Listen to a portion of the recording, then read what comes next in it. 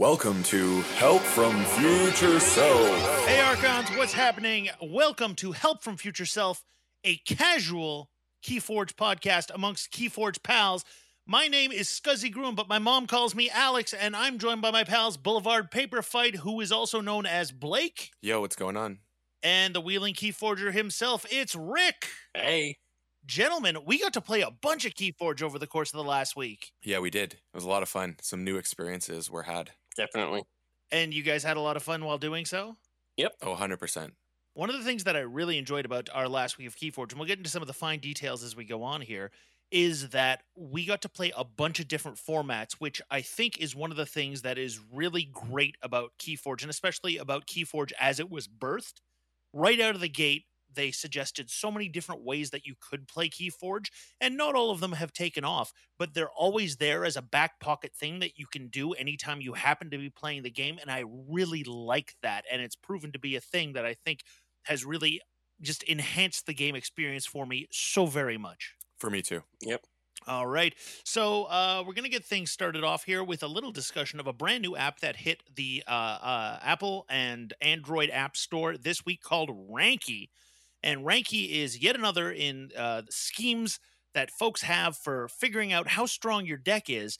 And this one's got a very slick interface. I was very taken with it from a looks perspective. It also takes into account the classic SAS and AERC ratings, as well as having its own Ranky rating. So I wanted to put it to you guys. Do you have a hot take on Ranky as it has come out? Blake? Yeah, I both love it and don't love it, as with kind of all ranking systems. The one thing is it's great for on-the-fly deck scores where you don't have to go through the arduous process of going into your Decks of Keyforge webpage, copying it, then opening up your Master Vault page, and then going into Decks of Keyforge and then going that way. It literally just loads it right away. And there was a bug with it, but there was an app update today, so it looks like they fixed that bug, as well as added in decimal point scores, so you have a more diverse ranking of your decks, which was pretty cool. And like all of these ranking systems, you take it with a grain of salt. But since it does use the AERC as part of the indicator, which I find with SAS that is not taken into it when they rank the decks, I love that, because that's my favorite metric to look at decks about. Indeed, indeed. Rick, did you get a chance to look at Ranky? I had a chance to look at it. I like it from a looks perspective. I started to look at putting my decks in, and somewhere there was a missed step somewhere, so my lists aren't syncing up properly. So I'm going to have to redo it, I think, and just make sure I got everything in there. I do have to say that it's a system that very much favors its own rating, and by that I mean that it actually like lists your decks by their Ranky rating, which is a 0 to 100 scale, which I like because it's nice, it's easy to understand. Your deck's either a 100 or a 0 or a number in between that, and it's fairly easy for people, I think, to comprehend that at first blush. But looking at it, I think it has some of the same problems that a lot of the rating systems have, where I feel that it really overrates certain cards and certain factions when it comes to ranking the deck. So when I was looking at it, it picked out my decks that had, the big shadows cards, your bait and switches, you're too much to protect, and so on and so forth. And I was pushing those way, way, way, way up to the point of one of them being, sort of in the 94th percentile. And if it was lacking those, it seemed like any of my non-shadows decks were really tumbling down into like the 60th percentile and so forth. And that's problematic to me, because I think one of the things that we've really proven over, the last 8-9 months of Keyforge gameplay has been that synergy matters so much more than individual card strength. And although all of the ranking systems, I think, have taken steps to try and really capture those synergies, we're not there yet, and Ranky hasn't really making any big strides in that arena. Would you agree with that statement, gents? I definitely would. Yeah, and I think it's also because Ranky is essentially all it is Decks of Keyforge. It is, like, they even say that. They're not using anything special. It's like, what is your SAS score? What is your AAR score? And they basically combine them together to some way to make it. So it is nothing more than the Decks of Keyforge score, just taking into account your AARC. So it's not just being ranked purely on the SAS. That's essentially all it's doing.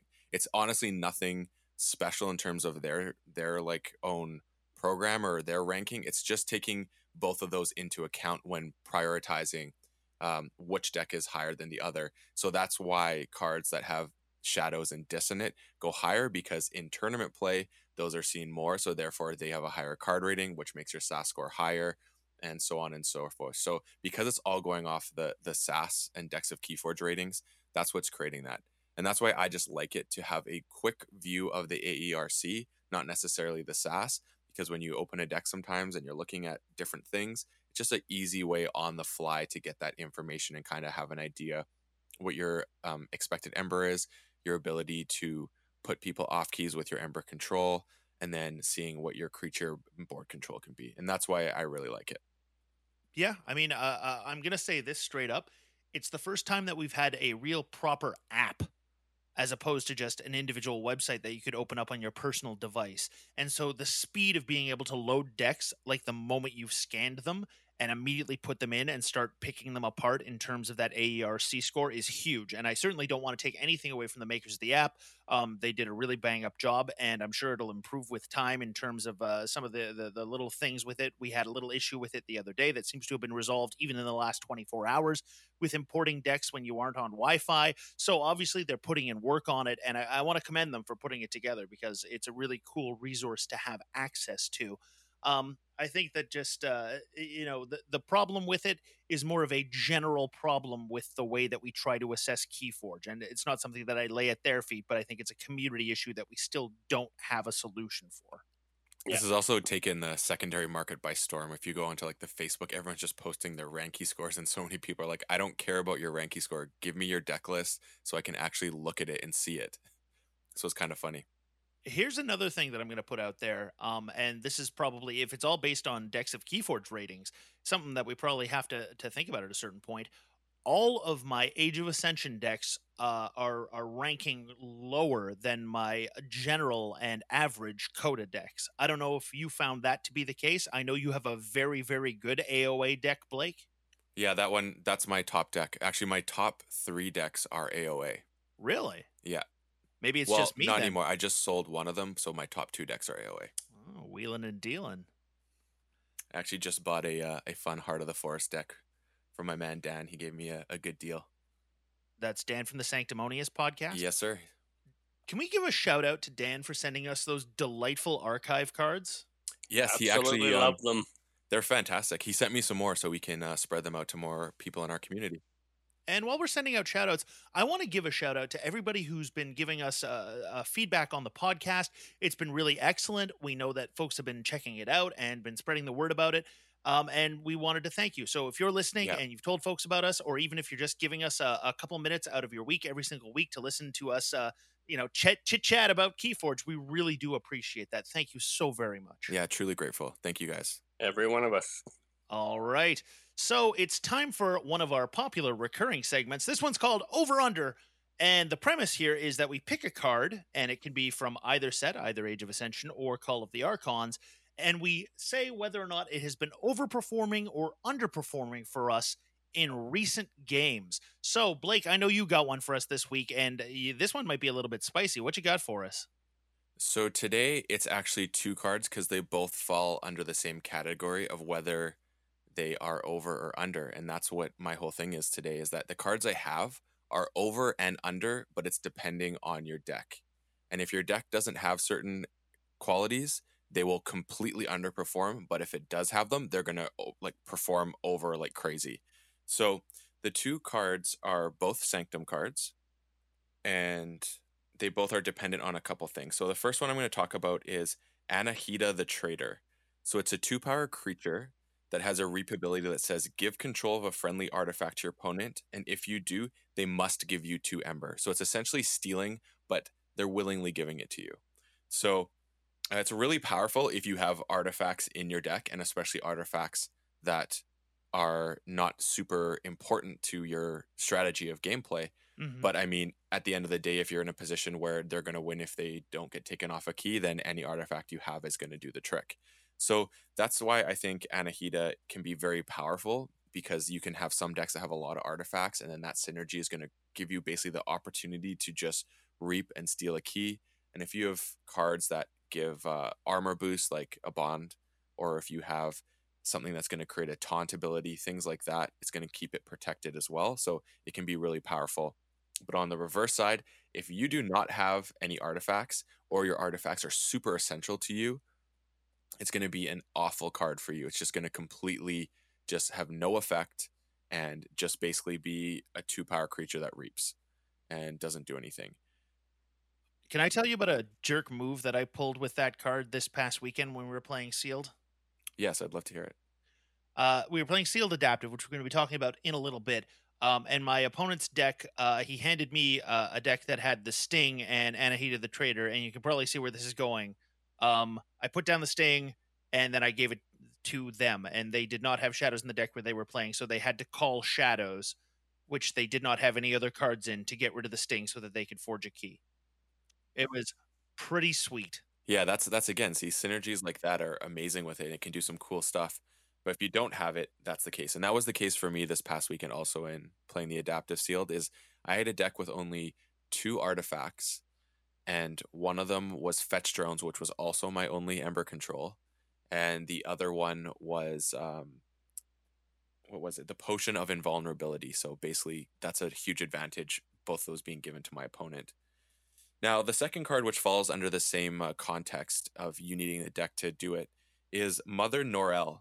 And this is another 2-power Sanctum creature that is elusive and has a Reap. Move 1 Ember from a friendly creature to your pool. So again, I had only Capture being Fetch Drones in this deck. So both of my cards relied on Fetch Drones to be successful. But the way Sanctum is it could be very powerful, because if you have an Obad the Grim, you could essentially Reap with Obad, remove an Ember from it. It captures 3, and you Reap with Mother Norel, and that turn you basically just got 3 Ember from reaping with 2 creatures. So it could be very powerful if you get a lot of capture, which Sanctum does have, so it's not out of the realm of possibility. But in the deck I had, I did not have a lot of capture, so it was very underwhelming. And that's why I feel like these cards could be an over or an under depending on the composition of your deck. Alex, how about you? Did you have an over under for us this week? I do have an over under. I had a very Marsy weekend with a lot of the stuff that I was playing, and it's been a lot of fun. I'm really enjoying Mars in the Age of Ascension. I feel like the house has really come into its own, but I got to call this one out because I feel like it's one of the areas where I look at this and I go, what? Really? For real? Shard of Hate, the Mars Shard, is a severe underperformer, and I say that grading it on the curve of other shards. So, let's look at the shards, shall we? Shard of Greed in Shadows. You reap with it, you get amber equal to the number of shards that you have in play. So that's a very bare minimum, or action, I guess, with it rather than reap. You get 1 amber, and if you got other shards out, up to 3. That's pretty cool. In Logos, you get the Shard of Knowledge. You reap with it, you get to draw a card equal to the number of shards that you have on the table. That's pretty cool. 1 to 3 cards. The Shard of Hate in Mars, action, stun an enemy creature for each friendly shard. I mean, that's not useless, but if we're thinking about what you get from all those other shards, like the top tier shards, it's not doing a whole lot for me. Stuns are great, but at the same time, it is the bottom tier of shards as far as I'm concerned. I agree. And it is kind of a thing where I look at it and I'm like, there's already so much stun stuff going on in Mars that it feels a little anticlimactic. The chances of this being the thing that you have handy that, you know, causes the stuns to happen versus any of the other cards in Mars that'll give you that stun, I'm not feeling it. I think it would have been more interesting based on some of the flavor that's been happening with Mars is you get to put an enemy creature into your archives for each That shard. would be fun. I feel like that would be more in line with kind of a Mars theme and actually have a significant power to it. Mhm. Yeah, and also be like equivalent of other shards that are in the game right now. Yeah. You know, I guess you know, by design, it's not necessarily the case that every card needs to, you know, provide, you know, an equivalent power to its sort of, I guess, it's equal in another house or it's equivalent in another house. But if I'm looking at, you know, Shard of Hope, it can get people off of a key by capturing, and Shard of Life lets you shuffle a card from your discard pile into your deck, which is insane. then Yep. looking at Shard of Hate, it's just it ain't doing it for me. I'd sooner take Shard of Strength in Brobnar, where you give a friendly creature a +1 power counter for each friendly shard. That's how much I'm not feeling the Shard of Hate. So do better. From everything that I've heard and listened to through videos and whatnot, they all rank Mars Shard as the least powerful, and I happen to agree with that. So it's general consensus, I guess, on this one. Yep. All right. So, moving on from this segment, let's talk a little bit about the sealed adaptive that we got to play this past weekend. It was at a friend of ours' place, and he was very kind to host us. Shout out to Mats if he's listening. Thank you, And Mats. yeah, we had a great time. He had a bunch of friends, Keyforge players, non-Keyforge players who were learning the game, which is really fun as well. And basically, he tossed everybody a brand new sealed deck. We cracked them open, and then we played best 2 out of 3 with it going to bid for chains for the third game if deck went 1-1. So I just wanted to get your general impression, guys. Rick, how did you feel about playing this format? Did you feel like it was a fresh new experience for you as a Keyforge player? I love the format. My deck, however, it was very complex and complicated. I just couldn't figure it out, and I didn't actually get in that tournament. I didn't get to go to chains because I was getting blown out 2-0 or 0-2. But it was still a fun experience. I just think that that deck especially will take a lot of learning to do. Let me ask you this, Rick. Did you feel like in the cases where you were losing to that deck that you were having trouble winning with, it was just sort of like a coin toss in those cases? Like if you'd gotten different draws in the games that you were playing with it, you would have probably won, but it just so happened that luck wasn't going your way that day, or was it some other factor in the games? Just with that deck, I know that there's paths and lines to victory, but I just couldn't find them. So it's really more of a case of the difficulty of, sort of the grand difficulty of sealed is that you don't get the chance to really play with the deck and learn it before you have to rely on it to win. Exactly. I gotcha.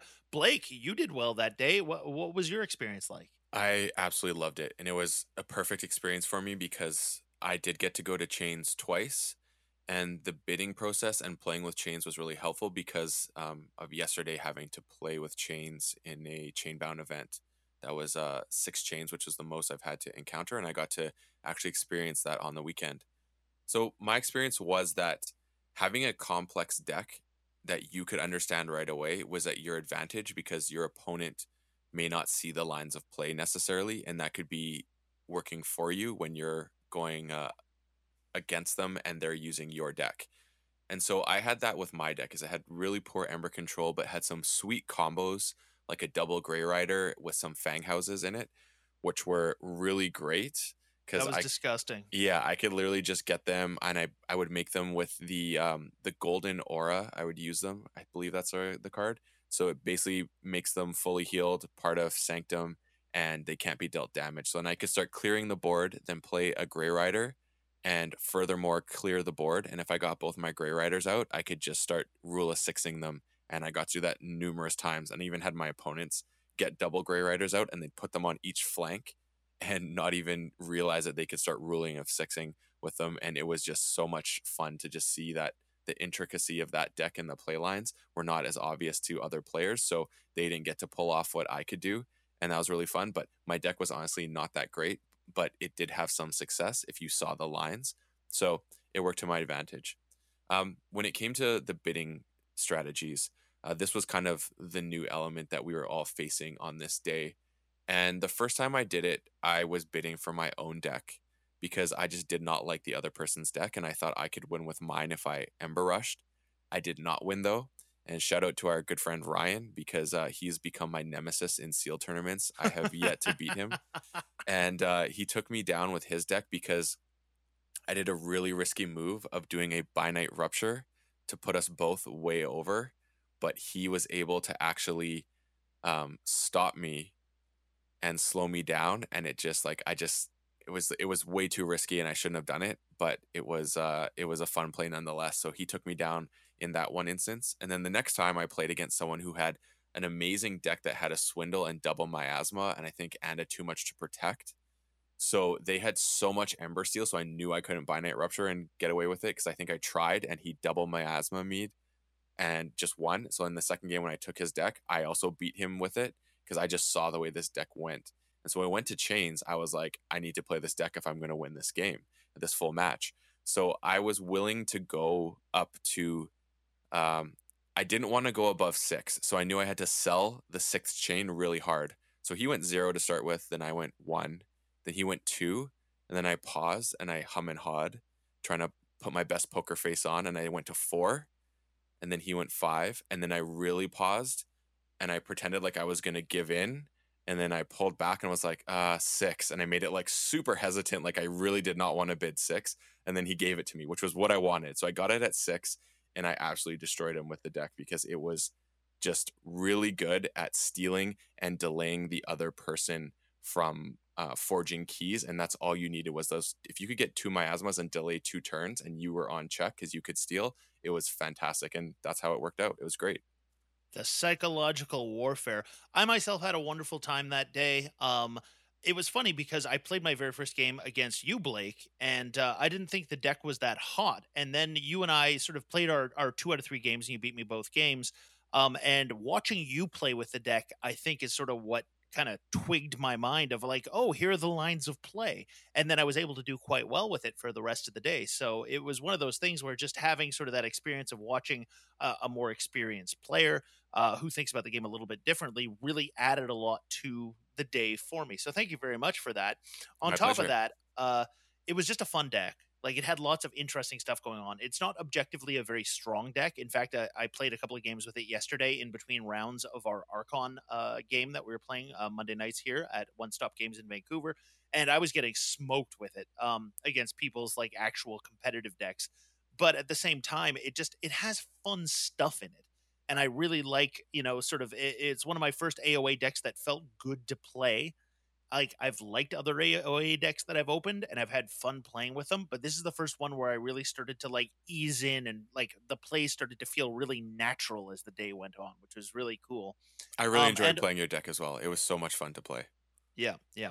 And it was also one of those ones too where then handing it to somebody else and watching them play with it added so much to the experience too, because you could really learn from, whether they were playing well with it or whether they were underperforming with it. Like you said, Blake, when they didn't see the lines of play, that teaches you a little something about the game and about the way that deck works, right? Like when you watch it underperforming and it could be performing better based on the cards that it has access to, 100%. that teaches you a little bit more about the game, which I think is really fun. So it was both a fun and educational day of Keyforge for everybody involved.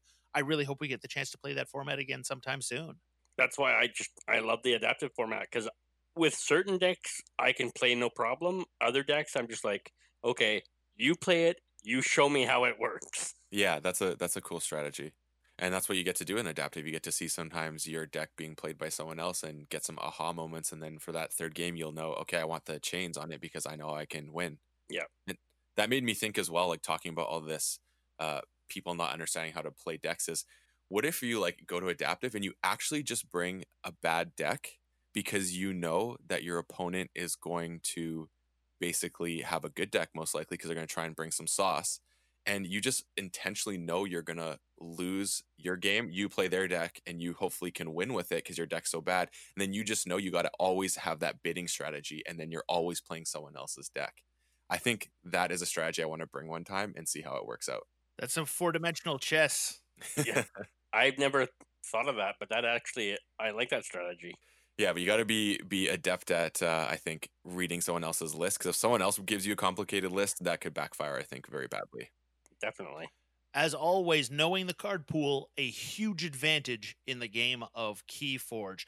All right, let's move over to our final segment. This one is the title of the show. We call it Help from Future Self.